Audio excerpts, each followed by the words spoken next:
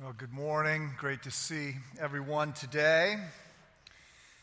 The fact that you're here means you survived our temperatures earlier in the week, found ways to stay warm, survived the harassment from all your family and friends who live in Florida and Texas and other places, and called and asked if you were an idiot, but oh well. So what do you think? Is Peyton Manning going to be able to win another Super Bowl so that he can face his younger brother every Thanksgiving? Will Illinois ever resolve its pension and budget crises? What happens when we die? What's for lunch? If physicists are correct and bumblebees are aerodynamically designed in such a way that they can't fly, why is it that they're able to fly? Who exactly is Jesus? There are questions and there are questions. I'd like to suggest that some questions are a little bit more significant than other questions, and that questions that deal with spiritual issues, or more specifically that deal with first principles or eternal matters, are more important than those that don't. And I would further like to argue that questions around Jesus are among the most important questions we ever entertain, because Jesus exists in this remarkable little subset of one. There are a number of people who have made significant contributions in the world. There are a number of people who have shaped life as we know it. There are a number of great moral reformers.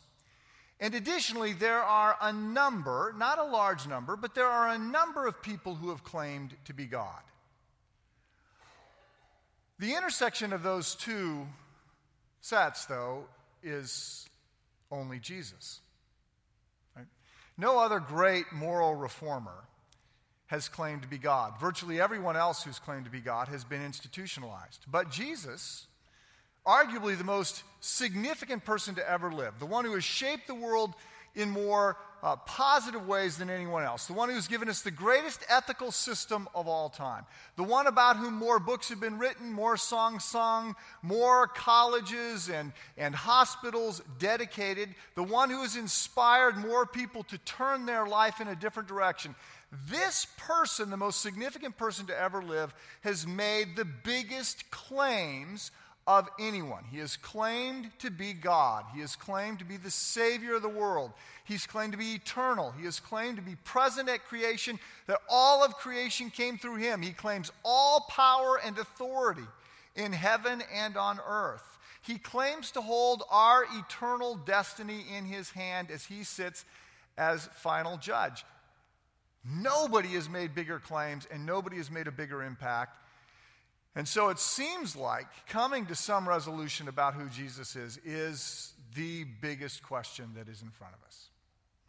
And that's what we're looking at in this brief series out of the Gospel of Luke, the series called Amazed. We're looking at the things that Christ has done early in his public ministry to make it clear that he's not simply claiming to be another Jewish rabbi, another great teacher, another moral reformer. He makes far bigger claims than that.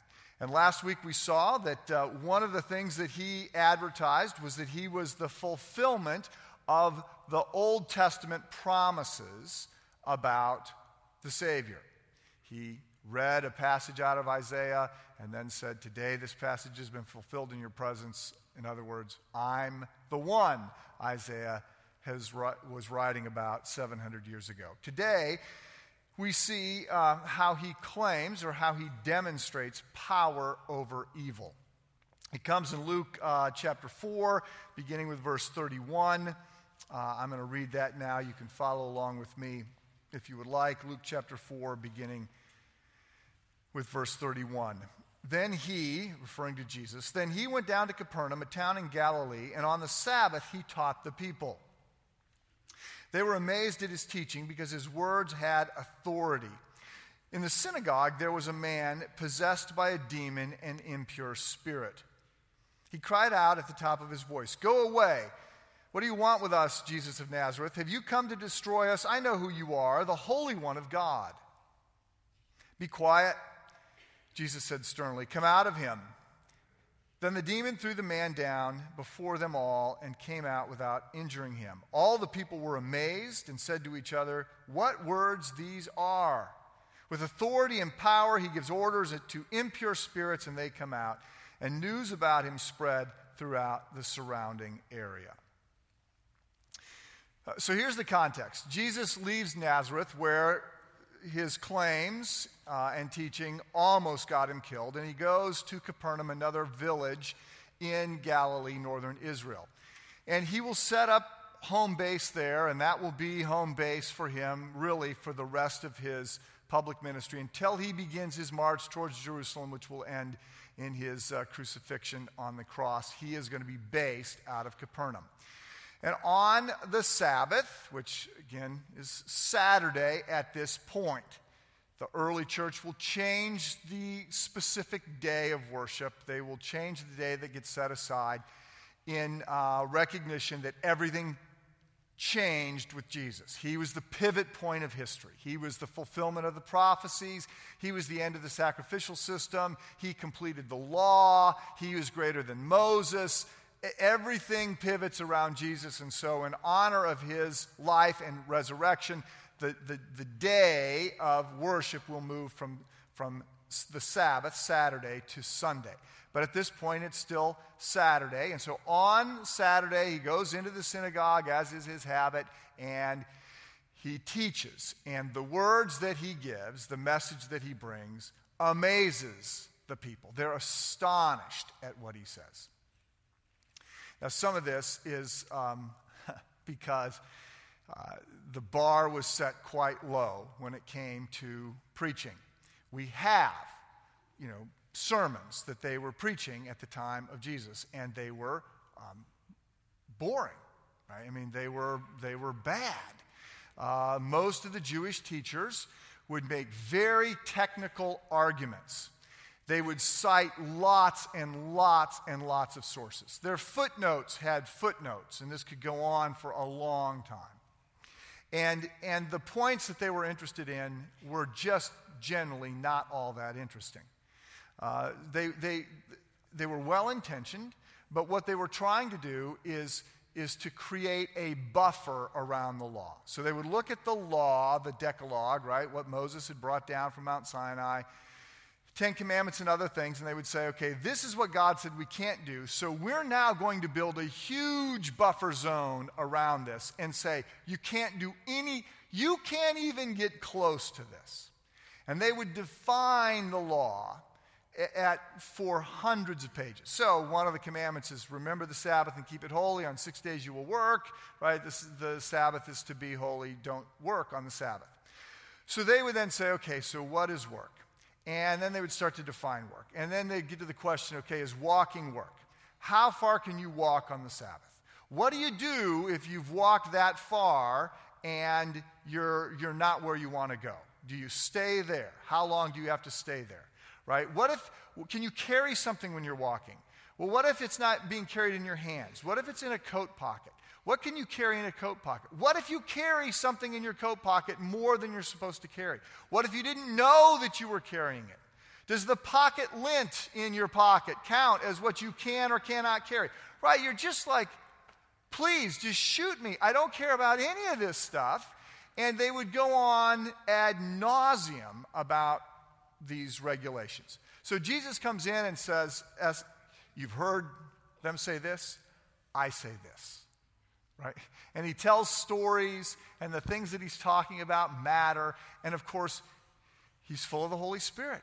And he's full of love and power and holiness. And he's meek and yet makes these audacious claims. He's shocking. He's gracious. Right? There's nobody like Jesus. And so it's not just that the bar was set low, but the bar was set pretty low. The people are astonished at Christ and what he's saying.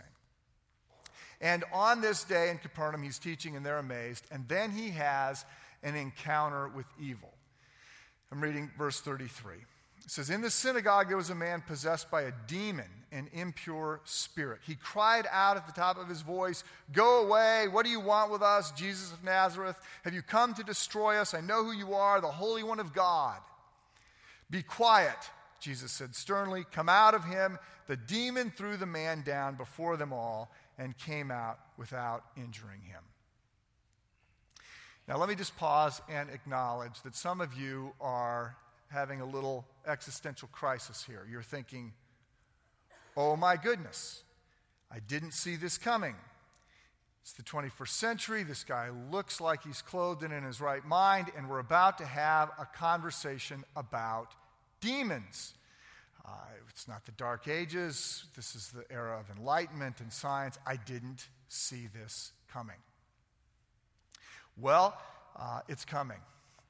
I understand how you feel, but it's impossible to read through the Gospels without coming to numerous instances in which Christ encounters demons. And so I want to go right after it right away. I do remember my feeling of sort of horror and embarrassment when this topic was sort of thrown back at me 30 years ago, more than that even. I was in John McGee's basement. It was probably 1978. I had just come to faith in Christ, and I was sharing my faith with John and trying to persuade him that he ought to follow me in being a Christ follower. And his response was to say, "I cannot go there," right?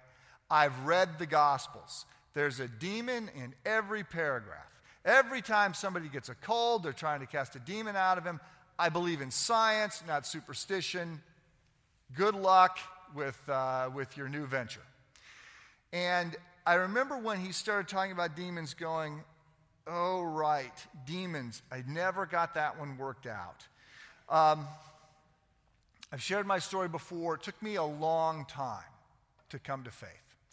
After I heard the message, I sort of was intrigued by it, couldn't necessarily believe it, but couldn't walk away from it. And so for a long time, I'm drawn to Christians. I'm going to Bible studies. I'm asking questions. I'm trying to pray. At some point, I'm trying to believe, but I just don't feel like I do believe, and I don't know what to do about that. So I just am circling for a couple years before I realize I believe. Right? It was just a sense in which I believe there is a God. I believe that I'm a sinner. I not only can't keep God's standards, I can't keep my own standards. I believe that Jesus is unique. There's no one like him. And no one else is stepping up to die for me and save me. I'm not going to get a better offer. So I believe, and I came to faith. I stepped over the line. I repented. I was baptized. I got into a small group, and I started to run down that path. Now, I didn't have all my questions answered at this point. There were still things that confused me. There were still things I didn't like, and there still are. But I sort of forgot about them for a while, and then over the course of the next 6 to 9 months, 12 months, as I'm interacting with people, I would be reminded of things like, oh yeah, demons, yeah, don't like that. And so I get that you may be in that camp. I actually think it's probably easier to believe in the spiritual realm today than it was in 1978. First of all, I think it's the case that more people believe in the spiritual realm today. I looked up, 79% of Americans say they believe in demons, and 60-some% say they believe in Satan. I think those numbers are shockingly high. I think people have moved in that direction for a few reasons. One is because modernity has played out a bit more. And I think most of us now realize that technology is wonderful, but it's not going to fix our heart. And science is a blessing and is important and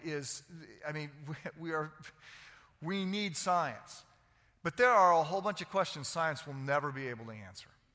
And a life that is grounded in science is a very thin life. And additionally, the world has gotten smaller, and we have come to understand, those of us who live in the West, that with the exception of the sort of communist state, those of us in the West are the only ones that believe you can be an educated person and not have an awareness, not be educated about spiritual matters. And so the world got a little bit bigger, and there are things that we just sort of have moved towards being more spiritual. And so belief in spiritual beings is more common today than it was 30 years ago. But you may blanch at any topic that includes demons. I get that. Let me lay out for you the options that you have. When it comes to evil, right, there are choices. There's a spectrum. At one end of the spectrum, okay, at the far left side of the spectrum, are those who say evil does not exist. There is no such thing as evil. There is no such thing as right and wrong. There's no such thing as good and bad. These are social constructs that we have generally agreed upon, but they're not absolutes. They can't be, because there are no moral absolutes. We're alone in the universe. There are physical absolutes. There are physical standards. But there are no moral standards, because there is no such thing as morality. Right? There is no God. There is no right or wrong. We just agree on the way we're going to try and get along. This is the argument advanced by Nietzsche, the German philosopher, God is dead guy. He said, good and evil don't exist, only power. Right? The only thing that matters is power. And if you got power, you get to decide what's right and wrong. Okay? This is a view that many people are sympathetic to. If you listen carefully, you will almost never hear a news journalist call something evil. Right? So someone goes into a kindergarten classroom with a gun and kills a dozen 6-year-olds. They'll be described as a suspect, as a shooter, as a gunman. They will not be described as evil. Right? They might or might not be described as a murderer. Almost never will you hear them described as being evil. The situation is tragic. It's horrible. But it's not evil. And the reason that they're not going to say that it's evil is because there is a segment of society that would say, you can't go there because of where there is going to take you. As soon as you say something is evil, then you are deferring to some standard that we're not going to acknowledge. So you've got that camp. A little bit to the right of that camp, you've got the people that say, evil exists, but don't ask me to explain it very carefully, because I really can't. Right? It's a sort of a generic spirituality. I know it when I see it, but I don't really know where it comes from, and I'm not necessarily willing to say that evil as an entity exists. There's damaged good. Things go wrong. And some of those things I would be willing to call evil, but I don't really know how it comes about. Okay? So I agree that there is an innate sense of evil that we have. I think Paul writes about that in Romans 1. But this understanding of evil, I think, is very tepid. It's not biblical evil. So then there's a third position, and this third position says evil exists, but demons do not. This is the camp that I moved into for a while when I first came to faith. And it's a difficult camp to defend.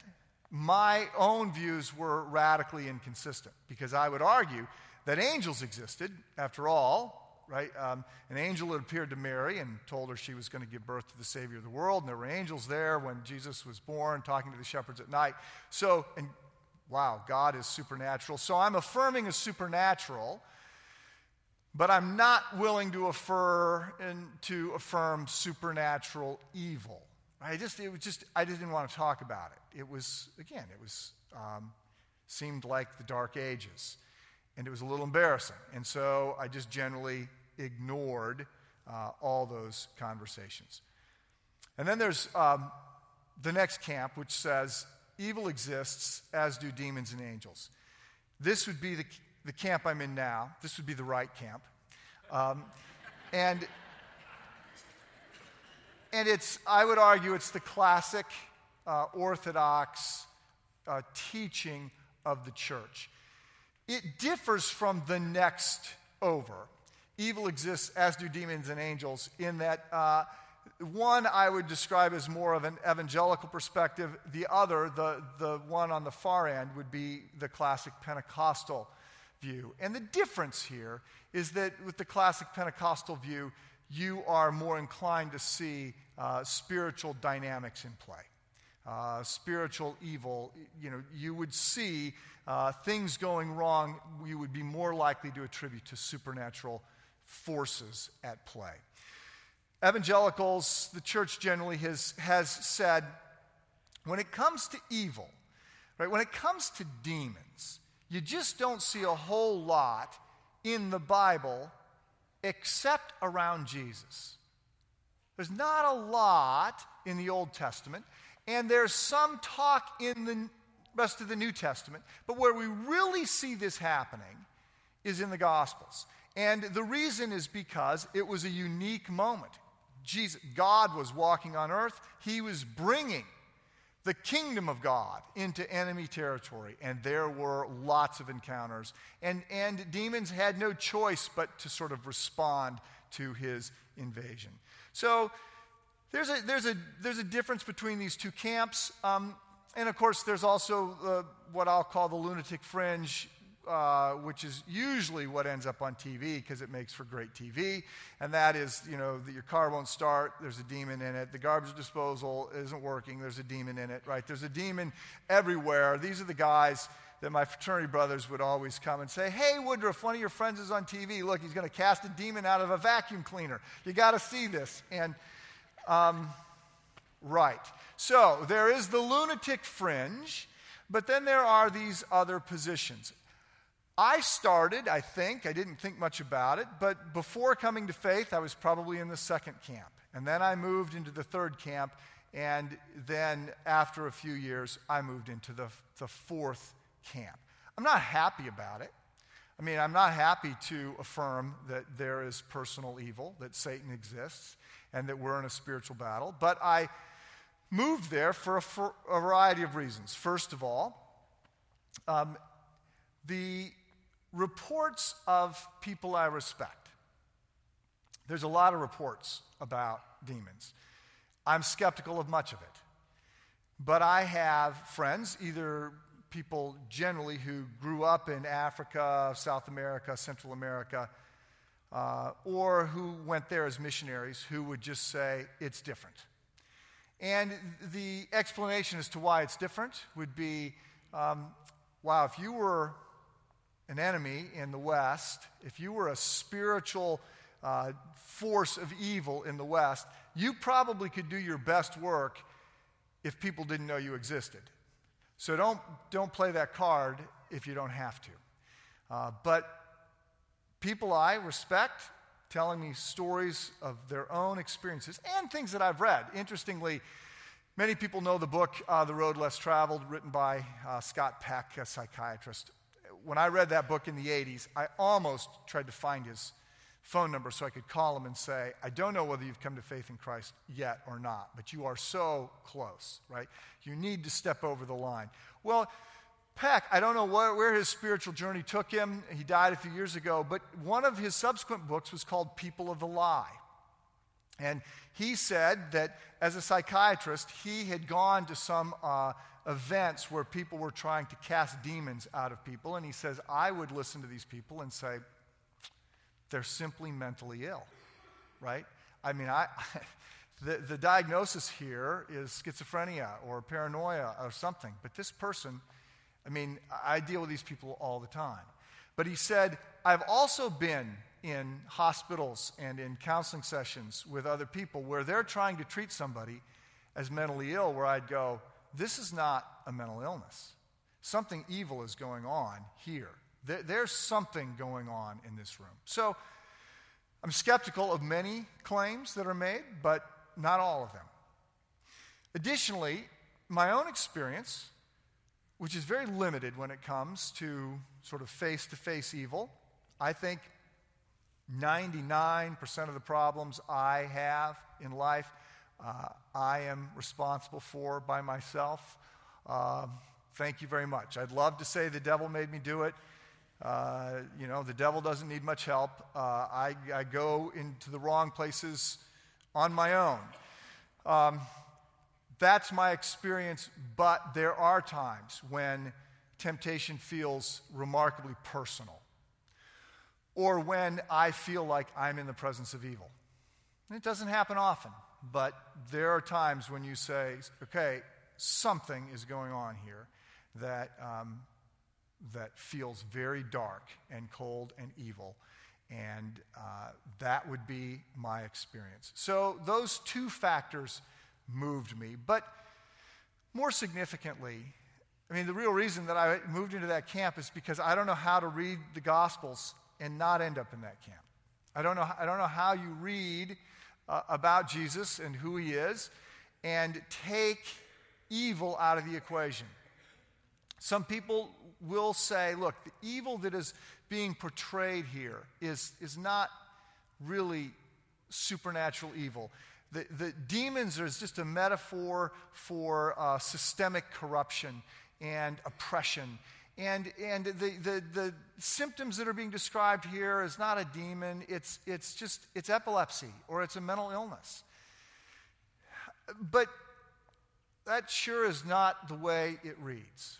And so I don't know how to make sense of the text and read it any other way. The Bible presents evil as being real and personal.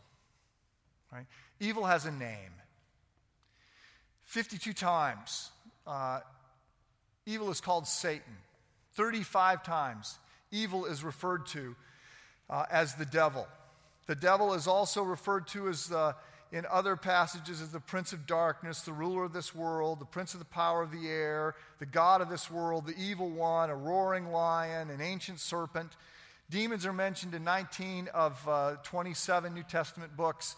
In Jude 6 and 1 Timothy chapter 5, we're given a background, and we're told that God created everything, and he created angelic beings. And one of those angelic beings, one of the highest of the angelic beings, rebelled and took with him a third of the other angels. And they were cast out of heaven, and they are real, and they work against us, and they try to block us from having faith, and they try to block us in the work of the church, and they tempt us. And that's the portrayal that we get in the Bible. Now, it's significant to realize that the portrayal of evil that's found in Scripture is of an evil spirit that is powerful but limited. Right? Satan is never described as being God's counterpart. Satan is a creature, not a creator. He's not everywhere. I mean, one of the reasons that it would be wrong to say the devil made me do it is because the devil can't be everywhere. It's unlikely that you or I are on the devil's radar. Now, maybe one of the devil's lieutenants would be around leading us astray. But one of the reasons it's wrong to say the devil made me do it is because the devil can't make us do anything. We continue to have free will. But the devil can mislead us. He has great power, The greater the power for good, the greater the power for evil. We've looked at this with other things, nuclear power, sex, right? The greater the power something has for good, the smarter, more dynamic, charismatic a leader is, the greater the potential for good, the greater the potential for evil. And we see that with Satan. And so we need to be aware of that. And when it comes to evil, as your pastor, I would throw out some very specific suggestions to you. I would say, first of all, just on this whole topic, avoid the extremes. As C.S. Lewis writes, there are two equal and opposite errors into which the race could fall about devils. One is to disbelieve in their existence. The other is to believe and to feel an excessive and unhealthy interest in them. Don't ignore them, but don't suspect they're behind every tree and under every rock. When you hear hoofbeats, think horses, not zebras, right? I mean, go with what is more likely than what is less likely. Second, avoid the occult. Stay away from Ouija boards and tarot cards and voodoo dolls and palm reading and seances, and give absolutely no credibility to your horoscope. Most of this stuff is sheer bunk. It's just a sham. It's like the circus sideshow. You pay money to watch the woman turn from a woman to a gorilla. It happens every 5 minutes, right? There's nothing to it. It's a complete hoax, but not all of it. And just like you want to stay out of an alley at 2 o'clock in the morning, you want to stay as far away from this stuff as you can. Third, you need to realize that we're in a fight. Read Ephesians 6. Read 1 Peter chapter 3 that says we have an enemy that is prowling around like a lion, right? Looking for someone to devour. We have an enemy that doesn't sleep. We need to realize that we are in a battle. We need to major on God, not Satan, right? To focus on Christ, not on evil. To make him the one that we think about, not our enemy. 5, we pray for protection. When I suspect I'm in the presence of evil, right, 3 or 4 times a year I'll go, something feels odd, dark, wicked about what's going on here. I pray, right? That is I'm not going to try and stand in my own power. I confess sin. I claim the name of Jesus, right? And I say, any spirit here that does not love and serve Jesus, go, right? And I pray against Satan, his forces, his effects, his work. I pray for my family. I just hide behind Jesus in prayer. 6, move forward with respect for the enemy but not fear. And I'm going to explain that a little bit more in just a second with the great hymn that we're going to sing where I think Martin Luther nails it.